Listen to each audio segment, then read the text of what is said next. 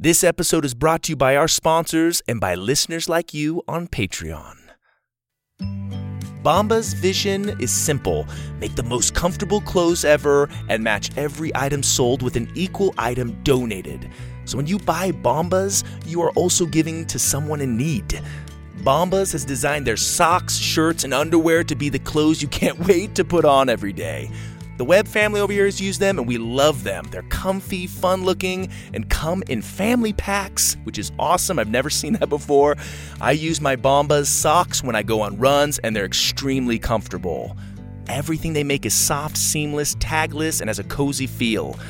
And the Bombas t-shirts are made with thoughtful design features like invisible seams, soft fabrics, and perfect waist so they hang just right. And did you know that socks, underwear, and t-shirts are the 3 most requested clothing items at homeless shelters? That's why Bombas donates 1 for every item you buy. So far, Bombas customers like you have helped donate over 50 million items of essential clothing.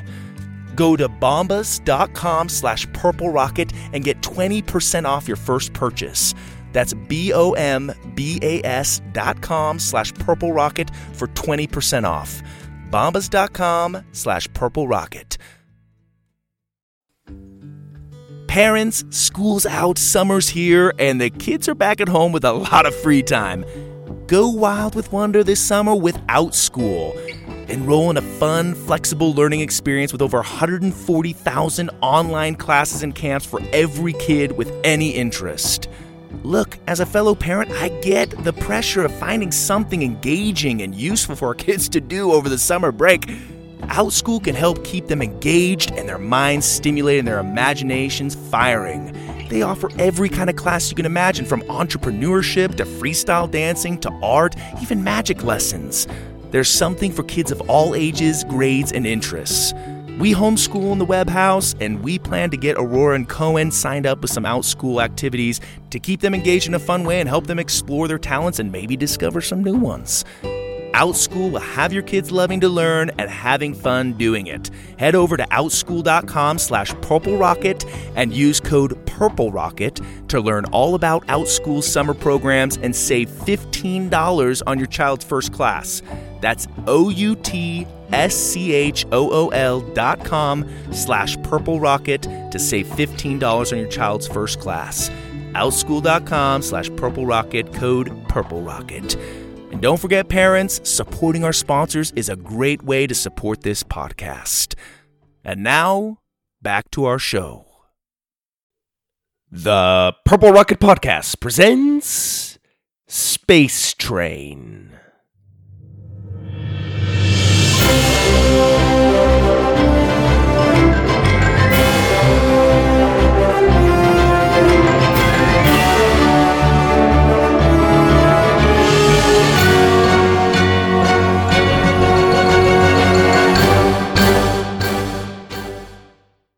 Previously on Space Train, Doug and the cadets faced off with the Doctor, the leader of the exiles and a creepy old guy who floated around in a hovering wingback chair. He tried to convince the cadets to enroll at his yet-to-be-built Academy of Exiles, but they declined, and he was not happy about it. The Doctor tried to trap them in his hideout, but with a little help from the Norb, the cadets broke free. Just before the Doctor could zip off the planet, he captured Blobby on his way out. And now for episode 16, Down the Hole. Doug marched through the train cars, searching for Lydia, hoping to talk to her about their recent encounter with the Doctor. He prepared some clever nicknames for him and couldn't wait to see what she thought of them. As he practiced them under his breath, he finally found her in the zoo car, with Dallas. "Oh, hey, Doug," she said as he walked into the room. Doug gave a weak wave. Lydia laughed and awkwardly settled into a saddle strapped to a zebra. "Are you sure it's okay with this?" she asked Dallas, who was holding her up. "I feel like I'm making her uncomfortable." "First of all, it's a he," Dallas corrected. "Second of all, zebras love to be ridden, okay? People ride them all the time in the wild. It's a thing." Lydia looked at him incredulously. "You're totally making that up." Okay, it's not normal, but I promise this little pony's tamed. I've ridden him twice already. Doug waited for Dallas to hop on with her and show her how it was done. He'd probably throw in a few yee-haws and obnoxious yahs while he was at it. Doug imagined himself tackling Dallas the second he climbed up. When did he have time to ride a zebra anyway? What, did he sneak in here after hours to train wild animals? Doug took a look around. Like the train rec center, the zoo car was big and spacious, but there was hardly room to gallop. Dozens of exotic animals sat quietly in their themed exhibits. Giraffes ate from baskets of food tied to poles 20 feet up. A jaguar lay sprawled out over a fake rock under a waterfall. Beside it, a big circular window gave a glimpse out into space. Orangutans swung from ropes in the back and looked at him like they were enjoying this awkward moment. They stopped playing and picking at each other's backs long enough to come to the front of their cage, chew on carrots, and stare. Doug wondered how they didn't get spooked by the big windowed views of space zipping by outside their exhibits. Now, hold the reins like this, Dallas coached. Perfect. You're a natural. He climbed up onto a zebra of his own. The wild animal whinnied under his weight. Oh, please. They're going on a romantic trot through the zoo car? Doug channeled all his jealous energy into biting his lower lip. He hoped their orangutans started throwing poop. Okay, now just follow close behind me and we'll do a little circle, Dallas said. Just stay away from the lion's cave in the corner. It makes them nervous. Yee-haw! Came a shout from across the room. Dallas and Lydia turned to see Doug straddling a big ostrich. Yeah! Yeah! Doug slapped the ostrich's feathery backside. That was a mistake. Spooked, the ostrich took off. Flailing around like a rag doll, Doug bounced and jerked on the running bag of feathers as the ostrich bolted around the room.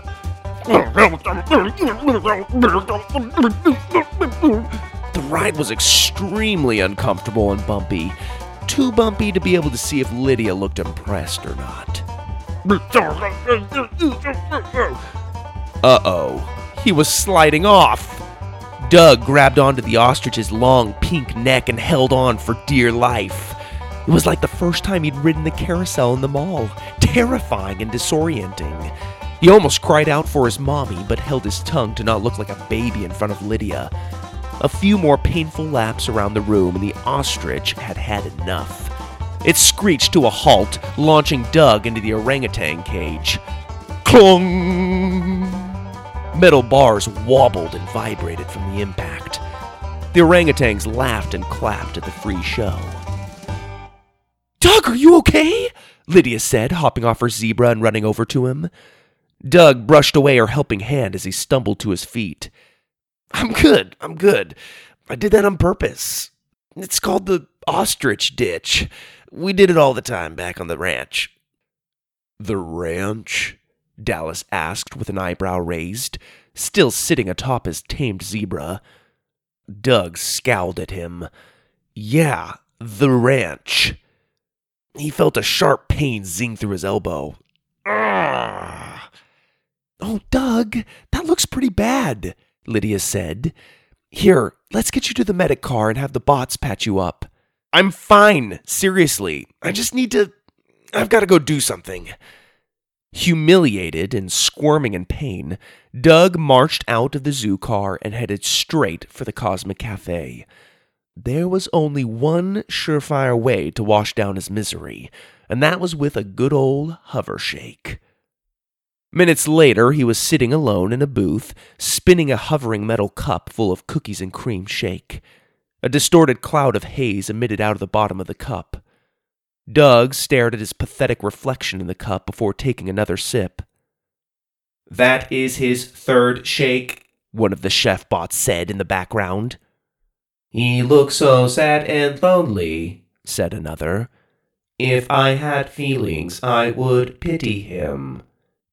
Hello, I can hear you. You guys are like 10 feet away. The bots bonked into each other as they zipped back to work. Leo sat down across from him and raised his hands in a questioning gesture, a look of genuine concern on his face. Girls, Doug said before taking another sip. Why do we do really dumb things to try and impress them? Leo shrugged with a smile. What were you doing in here all alone? Leo hesitated and then pointed back towards the zoo car. Doug immediately knew what he meant. Look, if Dallas wants to hold a grudge against you, that's his problem. He's kind of a hard guy to get along with sometimes, especially now that Blobby's gone. It's like someone stole his favorite dog. Don't take it personally. He's been like this for the last few days. Lydia's the only one who can cheer him up. Of course, he added under his breath. Dude, Leo, the rest of us don't hold what happened with Diva against you. We get it. She offered you a super sweet gig and you almost jumped on it. Big deal. We've moved on. Leo looked down at the table and twiddled his thumbs. Doug could tell there was something about it that Leo really wanted to tell him. There's more? What is it? Doug asked. Come on, you know you can trust me. Leo looked nervously over both of his shoulders. After giving Doug one more long, unsure look, he mimed a big hairdo. Diva, Doug interpreted. Leo pointed to himself. And you... Leo thought for a second and then interlocked his fingers. Hold hands? That's kinda weird. She's like 3 times your age. Leo shook his head.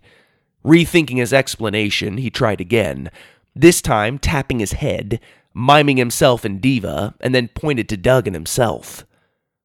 You know each other? Doug guessed. Leo nodded and then paused, debating whether he should explain further. Taking a deep breath, he hunched over and started his next gesture. What have we here? Goro asked, walking up to their table. His digital screen mouth was smiling, but unless Doug was seeing things, it looked like his robot face was giving Leo a look. If robots can do such a thing. Leo shrank back in his chair. The chef bots told me you've had 3 hover shakes already, Doug.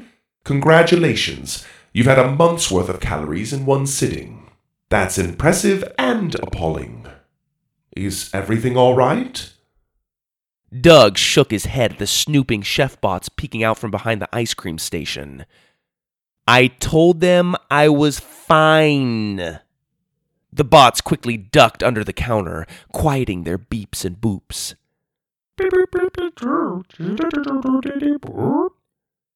Very well, Goro said. I do suggest you take it easy on the ice cream station. If your parents found out I'd been feeding you a bunch of ice cream, they'd power me down for good. Except they don't know you exist, Doug said. They'll just assume I overate at science camp, which is technically correct and totally believable. I'm a nervous eater. Indeed. Now, if you will both follow me to the planetarium, there is another mission I would like to discuss. Doug got another hover shake to go and followed Goro through the train to the planetarium. When he and Leo got there, Dallas and Lydia were already seated next to each other, chatting up a storm. What could they be talking about? Doug wondered. What wild animal they're going to tame tomorrow? They'll probably come strolling into the cafe tomorrow riding a cheetah. He sat down on the other side of Lydia and tried to ignore them. Are you feeling any better? Lydia asked him. Mm-hmm. Doug nodded, still looking straight ahead. Goro stood behind his podium and pressed a button, making the domed room darken, their seats recline, and the screen turn on above. An image of a giant black hole filled their view. Waves of light and dust pulled towards it and swirled down into it like a giant toilet bowl floating in space. Goro pointed to it with his laser. Black holes are places in space where gravity pulls so much that not even light can escape it. The gravity is so strong in these massive regions because matter has been squeezed into a tiny space. It is a place where matter has collapsed in on itself. Many are a few times larger than our sun. These are called stellar mass black holes, and they are formed when an enormous star dies in a supernova explosion. We are headed for one of these as we speak. Lydia shot up. "You're taking us into a black hole?" she asked. "But won't that suck us into oblivion?" Close. First you will be stretched into spaghetti and then broken up into countless subatomic particles before swirling down into oblivion. Lydia swallowed. But don't worry, you won't be getting anywhere near the black hole's event horizon, or its point of no return outer boundary. I will bring the space train within a safe distance, park, and hold position while you four escort the Norb into the black hole. "You're destroying the Norb?" nearly all the cadets said in one form or another. I believe this is the only way to ensure it is destroyed. The Norb itself is incredibly durable, and based on my detailed examination, shows no signs of weakness to more simple means of destruction. "But we just started using it," Doug said. It gives us the upper hand against the exiles, Dallas argued. We need it to enhance our abilities. I would have to disagree with you, Dallas, Goro replied. When you were all recruited to this team, the Norb wasn't even in the picture. You were chosen for the unique skills and abilities you already possessed. I am confident you will do just fine without it. In no way am I questioning its usefulness. I'm certain we could have continued to use the Norb to our advantage, but I think we can all agree that our last encounter with the Doctor was a close call. Power such as this in his hands is beyond dangerous. It is apocalyptic. I don't understand its power, and I'm certain he is equally naive. Such power in the hands of incompetents is a horrifying prospect. Doug, Lydia, and Leo agreed, but Dallas wasn't convinced. He can't touch us as long as we have that thing, he insisted. Without it, we're weak. The Norb will not make you invincible. You're wrong, Dallas interrupted. You're just worried we'll get too powerful. Doug and the others shot him a look. The doctor told us you've done terrible things and that you're a liar. How do we know you're not lying now? Stop, Doug snapped. We have no reason not to trust Goro. That's not what the doctor says. What, you're going to take the doctor's word over his? After all we've been through? Dallas sat back and shook his head. I don't like it. It's a stupid idea. I think it's the only way to be safe, Lydia told him. I know you want Blobby back, and that means at some point we're going to have to confront the doctor again. And if we have the Norb on us when we do, he'll have a chance to take it. Or I'll just use the Norb to pound him into the ground, Dallas retorted. Dallas, Goro said. I've put a lot of thought into this, and I am confident it is the best solution. The Norb must go. End of discussion. He pointed back up to the screen with his laser. As I was saying, I will stop a safe distance from the black hole, and we will launch the Norb into it using a propelled capsule. To make sure no debris or people interfere with its short journey, you will all escort it remotely using jet zappers. Goro clicked his remote, and the screen displayed a little silver space jet, decked out with 6 jet engines, 3 sets of wings, and 2 sets of cannon blasters. They looked super slick. Sweet, Doug said when he saw it. We get to fly in those things? Thank heavens, no. Like I said, they are to be controlled remotely. Each one of these is no bigger than a pillow, so they're easy to maneuver and shouldn't call attention to themselves. Goro clicked the remote and the screen showed piles of cash. And they are extremely expensive, so please try not to bang them up too much. I'm hoping we can turn them around in time to salvage them. You'll carefully control them from here, in the planetarium, using a control pad worn around your waist. The screen above you will split into 4 sections, each displaying the viewpoint of your individual jet zapper. Doug, as captain, you will lead the charge. Doug looked at Lydia out of the corner of his eye to see if she was bothered by that. Surprisingly, she didn't seem to mind. No scoffs or obvious eye rolls. Goro pressed another button on his podium, and the control pads dispensed out of their seats and clipped together around their waists. Doug's was a tad snug.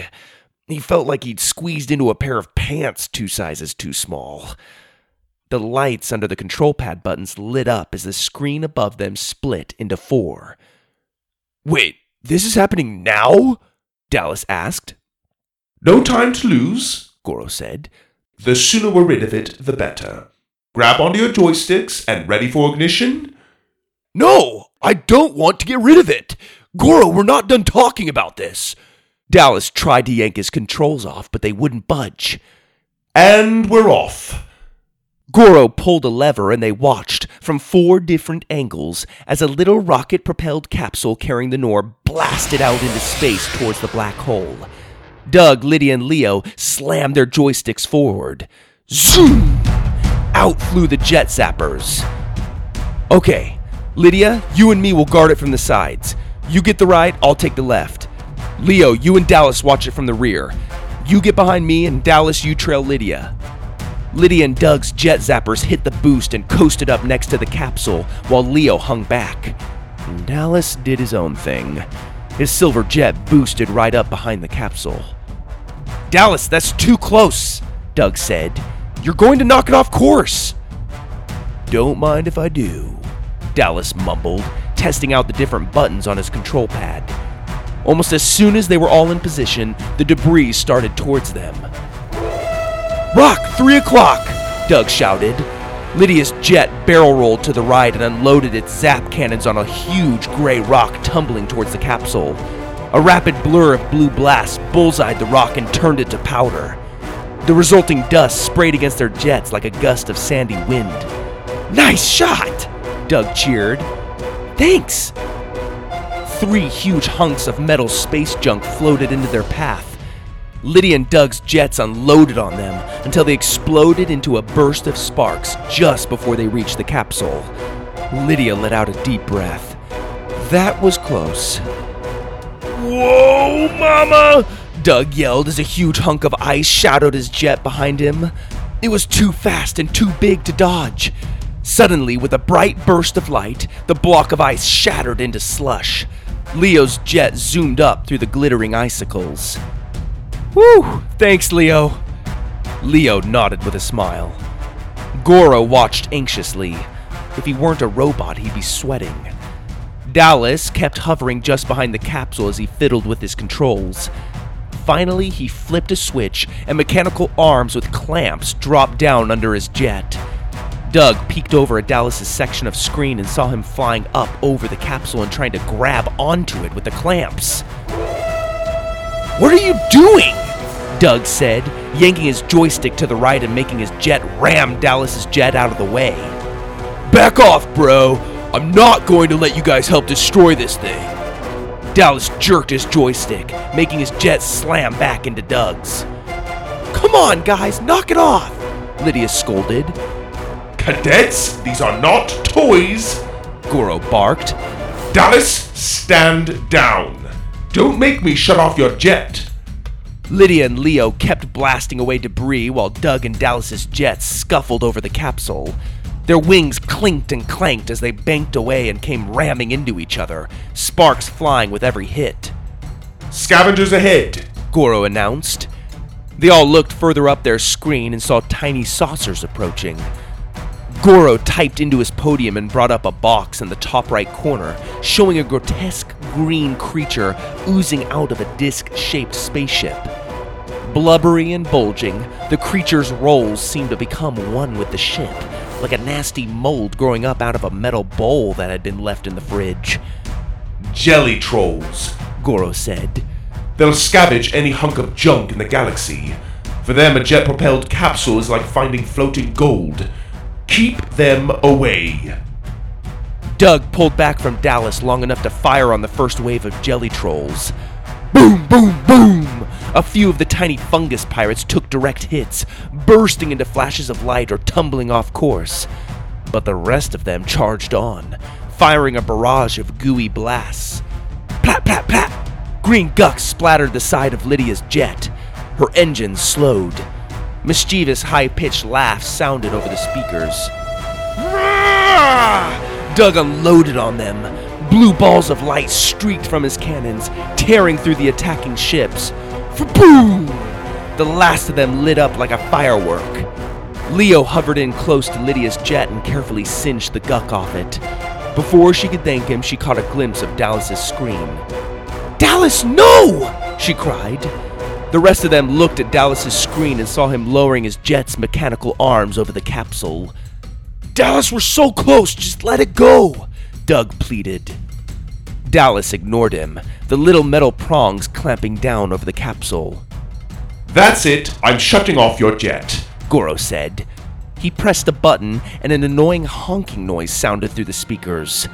He pressed it again and again, but all he got was the honking noise. "Blast! You two bashed my remote sensors!" Dallas grinned. Don't worry, Gorman. You'll thank me later. We need this. No. Doug made his jet do a barreling backflip until it flew directly behind Dallas. You need this. All 6 of his cannons charged, and then zaboom! A single combined blast blew Dallas's jet to smithereens. The explosion blew the Norb capsule off course, but Leo quickly caught it with his jet's arms, then corrected course and charged straight into the black hole. Everyone watched as Leo's jet and the capsule flew past the event horizon and stretched and stretched and stretched until they broke into millions of tiny particles and vanished into the hole. Dallas ripped off his dead control pad and stormed out of the room. Once Lydia and Doug had brought their jets back to the space train, everyone went to their separate quarters. Nobody was in the mood to mingle. Doug felt like they were more divided than ever. He understood why Dallas didn't love the idea of destroying the Norb. He had his reservations too, but had Goro ever led them astray? Speaking of Goro, there was something Doug had been meaning to tell him. They still hadn't told Goro about the doctor's offer to join his academy. He wasn't sure if they'd all held back because they were seriously considering it, or if they'd just legitimately forgotten to tell him. Either way, the deadline was approaching, and if the doctor's threat to force them to enroll was sincere, they'd need Goro's help to fight him off. Doug headed up to the cockpit to tell him. "Goro, I'm sorry about the jets," he said, sitting down next to the robot conductor. Goro's metal mustache turned up with a smile. "You might have cost me a small fortune, but you did the right thing, Captain. Sometimes, great leaders have to make difficult choices with very little time to spare." Doug thought about the doctor's academy and his offer. Goro held up a metal hand. "Before you say anything, Douglas, I need you to know that some of what the doctor told you may have been true." A knot formed in Doug's stomach. "I told you before that I let pride get the best of me at the academy, but I left out some details for your own good. Too much information could have caused confusion and hindered our trust." For a moment, Doug didn't know what to say. He made it sound like you sold your research to bad people. "Questionable people. Yes, that much is true." Goro nodded. "A mistake I will regret for the rest of my existence. Like most of us, I've made my share of mistakes, but I've learned from them and am a changed man." He held up his geared joints. "Quite literally." Doug wasn't satisfied. "The doctor said you were just using us for your own personal gain." "Now that is preposterous. To what end? We've done nothing but combat him and his exile since you've been out here." He said that you just wanted to use us to overthrow him. And take over as enslaver of the universe? Please, surely you don't believe that. Doug thought about it for a moment. Could he picture Goro taking over the universe and enslaving worlds? Had he ever shown signs of being power-hungry? No, not really. As far as he could tell, Goro hadn't ever given them any reason to question his loyalty. He'd helped them every step of the way. Still, he could have provided a little more detail when he originally told them his story. When were you planning on telling us about these questionable people you worked with? Doug asked. In due time, when the situation permits. Doug accepted the fact that he wasn't going to get any more out of him. At least not now. Okay, he said, getting up to leave. Doug Stopped and turned back. I'm sorry I wasn't more upfront about my past, but I am confident you will understand my reasoning in the future. Until then, I hope you will give me the chance to earn back your trust. Goro tilted his head. What was it you wanted to tell me? There was a long pause. Doug looked at the ground and then up at Goro. Nothing, he said. He turned and walked out of the room.